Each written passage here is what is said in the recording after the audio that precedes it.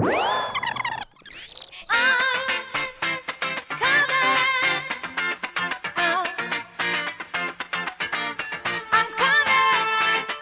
now 2 weeks into June, the month marked the world over as Pride Month. That's thanks in part to the legacy of the Stonewall Uprising, which we touched on last week, that started on the 28th of June 1969. And now that we've looked at the international origins of the Pride movement, it's time to turn the focus a little closer to home. Before your eyes deceive you again, see if you can guess the whereabouts of this tropical island paradise. The clue is in the word island. Well, strange as it seems, this isn't the South Seas. It's in a rather bleak part of the Northern Hemisphere. Well, if you haven't already guessed, it's the Isle of Man. But then strange is an apt word for this delightful island. After a stay here, nothing will surprise you. Just 2 years ago, the Isle of Man held its first public Pride event at the Villa Marina Gardens in Douglas. It was preceded by a march along Strand Street with participants carrying a 50-metre-long rainbow flag. It was quite the sight, and we'll get into Isle of Pride more in the coming episodes. But long before public partying in the nation's capital, life for the LGBTQ+ community here looked very different. Homosexual acts were decriminalised here in 1992, 25 years later than in England and Wales, and 12 years after Scotland. Before then, same-sex sexual activity was a criminal offence. So what was it like growing up in a time when just being yourself was illegal? I asked a few familiar names. Starting us off is Simon Madrill, a Manx-born poet, writer and performer. How do you describe it? I mean, being gay was something that sort of didn't really exist, or where one did experience it. It was, certainly my earlier childhood, it was images of fun and entertainment for the masses, you know. So you had Liberace and John Inman on Are You Being Served, you know, the very camp, effeminate figures. So apart from where we were there to provide the entertainment for people, our existence just wasn't there, and therefore one had no reference point. So the feelings that you have no idea what they mean, because you don't have anything to connect them to, and certainly have a clear feeling that whatever it is that you're feeling, you shouldn't mention. I remember overhearing my dad, I must have only been about 7. My middle brother had got into trouble, and my mum and dad were having a bit of an argument, so my dad turned to my mum and said, "I'd rather have a thief for a son than a queer." And that was sort of, and even though I didn't know what it meant, I knew what it meant, if that makes sense. This is something that is not right, and you sort of get I sort of tell the story in my Queer Fella pamphlet. My first realisation was, I don't know if you've heard of Quentin Crisp, who was a very flamboyant, effeminate gay man born in the early 1900s. And there was a TV programme made about him, which was very groundbreaking at the time, in 1975, called The Naked Civil Servant on ITV. And for some reason, I managed to get to... So my mum and dad had split up, so my dad might have been working or something, but I watched this programme, and I was absolutely a mixture of horrified and mortified and very sad about what I'd seen in this man's life and what he had to endure and all of that.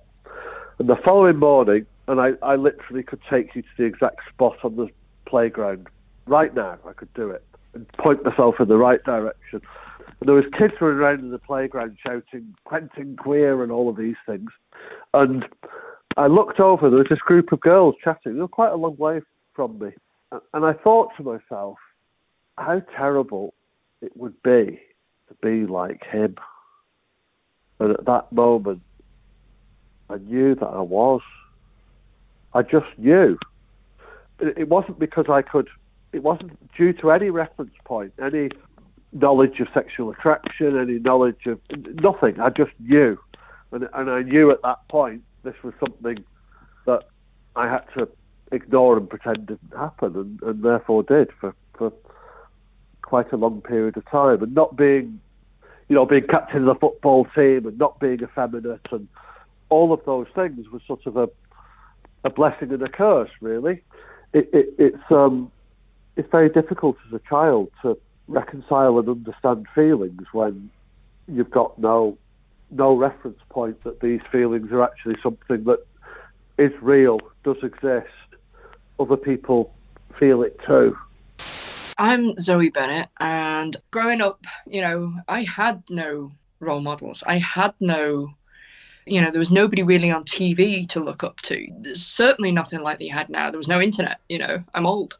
Born before Google and YouTube. So, I didn't have anything or anyone in my life that I could not really learn from, but sort of to ask questions of. Mm-hmm. And back in those times, it still was very, very much illegal to be gay. I was born in 1975, so I grew up sort of 80s and 90s, and it was still very much a taboo subject on the island. And there were few voices, but they were important voices who were coming through. But they were being persecuted for it, they were being hounded. And it was scary. It was. Knowing who you were, but not feeling like you were able to say anything because you didn't want to get hit with sticks. So yeah, being able to go from being that frightened kid who didn't want anyone to know because she was afraid that she would be sort of shunned, to being able to be part of an incredible team to put on something that was so well received and that everybody enjoyed. It was an honour, to be honest, and it was quite emotional. I'm not going to lie. I am Richard Butt. I am the editor of Media Isle of Man's newspapers and websites. It was quite scary because I didn't know anyone like me in that sense. I didn't want anybody to find out. In the days before the internet, there was very, very little information. It was all caricatures on television and so on. And of course, during the 80s, there was the AIDS crisis combined with the Thatcher government's imposition of Section 28, which was all very, very homophobic situation, a very homophobic sort of atmosphere in which to grow up and to have to face those ideas. So actually everything was pointing against coming out at that time. Anyone who lived here back before decriminalisation will know a number of young men took their own lives after being arrested or simply outed to their families. Those appearing in court would be reported on in the press, as is the case with anything that's against the law. I spoke to Richard about court reporting and how he felt about reports addressing his fellow community. One interesting thing, so a big part of why I wanted to speak to you is the idea of being a journalist. So we obviously have to be very impartial in our reporting. We keep our biases out of it. That's the core fundamentals of journalism. So when homosexuality was illegal here, what was the situation on reporting on it, and what was your feelings at the time? Well, there's two factors, I suppose. In the newspapers, we were able to have opinions in the comment column. And indeed we did, and I'm proud to say that the Examiner, under Lionel Cowan in those days, always said it should be decriminalised in the comment column. The rival newspaper, the Manx Independent at the time, didn't quite go that far. And also Lionel, to his great credit, gave the Ellen Vanning Gay group a column before it was legalised, and so that information was out in the Courier at the time. In terms of court reporting, it's a very, very, very different situation. We report the courts. We don't decide the laws at the moment. We have laws against all sorts of things like in drugs terms, which I don't agree with, but we report the courts as they happen, as the laws have been passed by the politicians. And at that time, the law was that homosexual acts were against the law, and people were prosecuted because of that.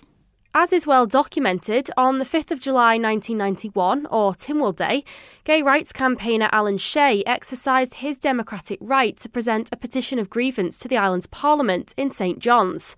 His petition sought a change in the law relating to the decriminalisation of homosexuality. I went and did some digging in the Manx Radio archives, and I found our coverage from that day. There are fears that the ancient pomp and ceremony of the open-air Tynwald sitting may take a back seat this year to the continuing row over plans by gay rights campaigners to use the occasion to highlight their cause. Groups who are both for and against a change in the island's laws on homosexuality will be present on the Fairfield. To date, only one petition for redress of grievance has been made public, with local gay activist Alan Shea calling on the government to restore the right of individual petition to Europe. Despite criticism that he'll be desecrating Tynwald Day, Mr Shea says he still intends to appear as a concentration camp inmate. I've got so much support now. I wasn't going to wear it. And now I've been inspired by so much support that I'm receiving from parents who are going to walk with me with their children. The costume will be definitely worn.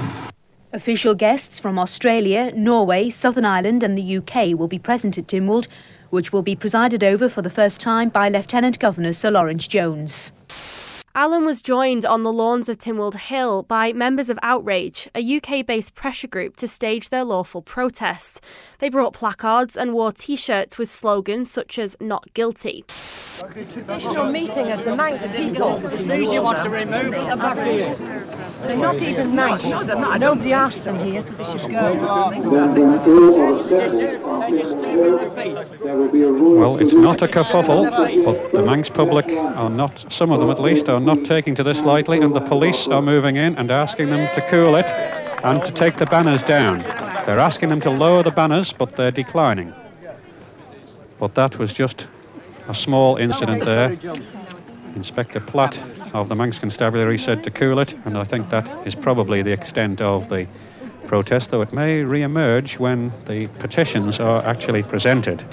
In presenting his petition, Alan made a statement, and no detail was accidental. Well, it's actually all to do with Bent, the concentration camp gay play done with Ian McKellen and Michael Cashman, and a few other things with the history of Nazi Germany, where everyone keeps forgetting it wasn't just the Jews, it was gays, it was disabled, and when they rescued them, these people were taken back out, but the gays were left in because it was against the law. So gays were even put back into the concentration camps. They weren't released. So I thought, for folks in the world, what's happening in the Isle of Man, I thought the way the abuse was given on the island by politicians, by people, homophobes, I had a brainwave idea of creating a concentration camp uniform, which was made from Marks and Spencer's pyjamas. A friend of mine, Tony, we put the stripes on.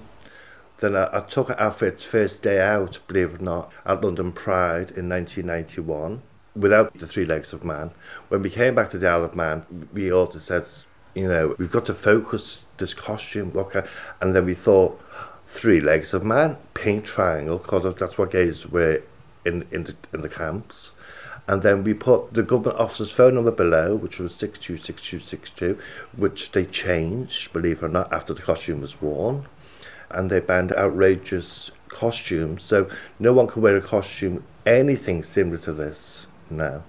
But it was to show focus on homophobia in the Isle of Man and to get an outdated law passed. Because many people don't realise people were committing suicide, they were dying, and they all had families here, so. Do you think that it's coming over from elsewhere that maybe shines a light on the issues in a place? Like, you maybe if you grew up here, it's just something you're kind of like, well, that's the way it is, you get on with it. Whereas if you come on over from somewhere else, you want to make a change. Well, I came over here thinking, and I've always said this, that was like, the Isle of Man was part of the United Kingdom, I didn't see any difference. Being a bit naive probably, but it's only when Hazel brought in the sexual offence and I said, what's all this about? And they said, it's against the law. Oops, a daisy. So, and I did confess of breaking the law because part of the protest is to try to get arrested by the police in the Isle of Man, and they wouldn't arrest me. I went public on all the interviews, even with Ian McKellen and other people that have broken law. I've publicly said this, but the police never came near me. Maybe because I was under the protection of Amnesty International, because of all the abuse, death threats I was receiving. My phones were tapped.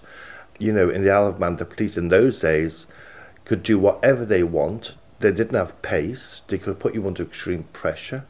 And out of this extreme pressure, look what happened. People died. And, you know, we got an apology of sorts, you know, but we've all got memories. We live with these things every day. I do. I lost people too on the Isle of Man as well. So then you do the protest at Tynwald Day, and what happened after that? Well, I was advised by people that I should leave the Isle of Man for a week or two. So I shut down to London. And I used a friend's flat in Chelsea for a couple of weeks. And then I came back, and it was a different response when I came back. So, I mean, I got lots of phone calls when I came back saying, you know, well done, keep up the work, and that's what I continue to do, so.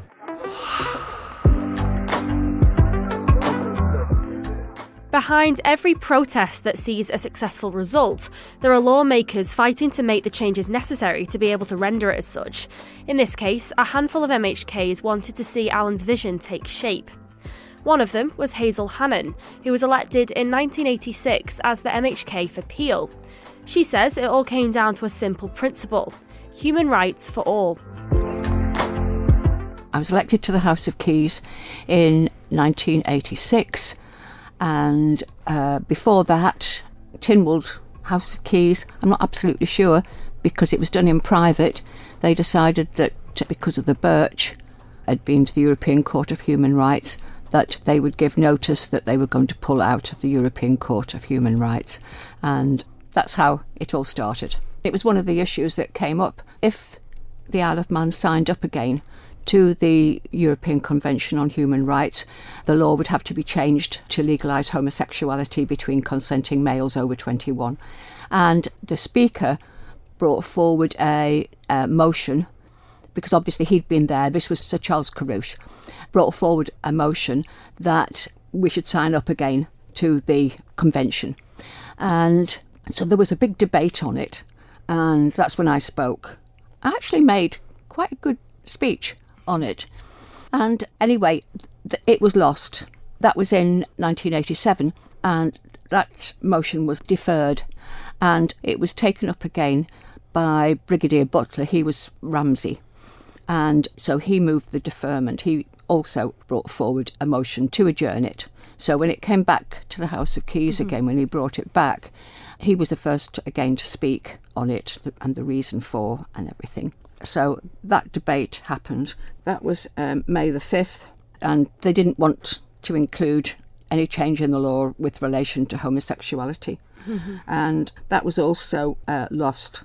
But then in December, there was a second reading of the Sexual Offences Bill, where it left homosexuality on the statute book, and it wasn't included in the bill because it was upgrading a number of issues with relation to sex offences.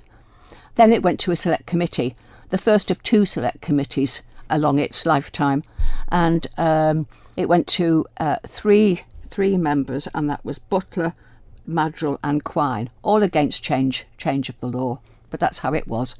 And I moved all my notices of motion, bringing in the changes. Also, rape in marriage. I was able to introduce that as well. And eventually we were able to get the law changed in 1992. But it was a long uphill struggle. Miles Walker was Chief Minister, and he actually supported the change.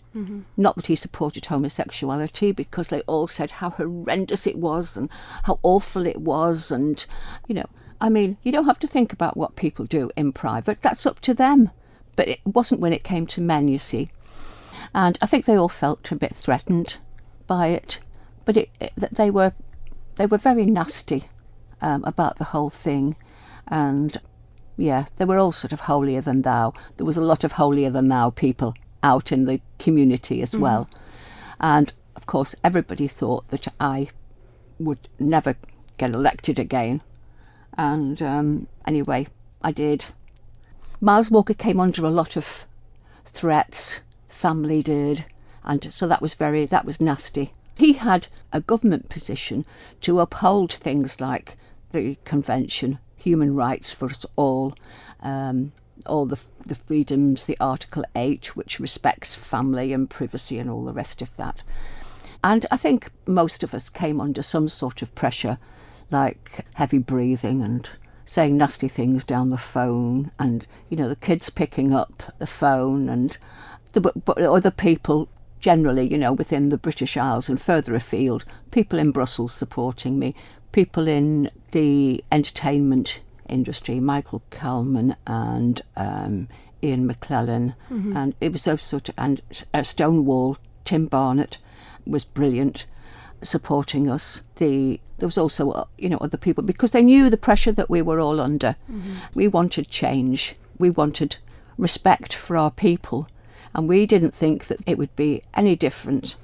We didn't think that people would behave differently. We didn't think we'd be invaded by homosexuals, and we didn't think, you know, all of these sort of things. We thought the Manx people were very understanding, and they'd already accepted homosexuals living amongst them, and so it was just something that we felt was quite natural to change the law. And, you know, I'm speaking to you on a day when the law has been brought in Uganda, which is a member of the Commonwealth, and it has brought in the most horrendous law, and the people in Uganda must be very, very frightened. And I feel for them, because if somebody thinks somebody is gay, they can go to the police. They have to go to the police and say that person is gay, because if they know and they don't say anything, they could be imprisoned. Is it difficult then, when you're one of these people who've like really fought to make a change in terms of legislation and, you know, bringing forward these rights, to see countries repealing their laws? And there would be someone in Uganda who probably fought just as hard as you did to get the laws through, which are now being repealed. I just wonder what your thoughts are when you see things like that happening. Oh yes, it's soul destroying, because we have to be aware that things can happen here as well. You know, the law can be changed. We've got to remain vigilant, you know, and understand it doesn't matter whether it's, you know, there is this thing, somebody came for somebody and I didn't do anything, and somebody else came and for somebody else and I didn't do anything, and then they came for me, and that could happen here. It could happen, you know, it could happen anywhere, and it's soul destroying. That what these people must be going through must be... I mean, we went through it to a certain extent here when the police took action at a Nobles Park. So, I mean, that was a dreadful time for people. And not just there, but we had other young lads taking their own lives because of pressure. And, so it's very sad.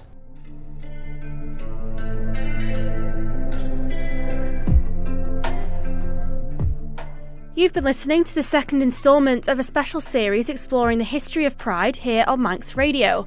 Next week, we'll be looking at the formation of the charity Isle of Pride and everything that went into staging the first public event here on the Isle of Man. We'll be hearing from the people that made it happen. You've seen swans swimming along and paddling frantically. I think we were flapping and splashing frantically to get it over the line. All that's forgotten when you walk through the doors and you see everybody enjoying themselves. The sun was shining, everyone was having a great time. It was quite the thing. It was a pleasure to be a part of, and an honour to be a part of. And we were aware there had been previous Pride events, and it certainly wasn't our intention to detract from them. That was something that was very much needed at that time, and I think probably went as far as maybe it could at that time, safely and confidently, and there was a huge amount of effort had gone in from previous organisers to get those up and running, but it was very much the large scale, you know, march with an event that was very much for the whole family. That was what we were trying to achieve. It was brilliant to see, and after waiting, you know, your whole life to see it, it's really impressive.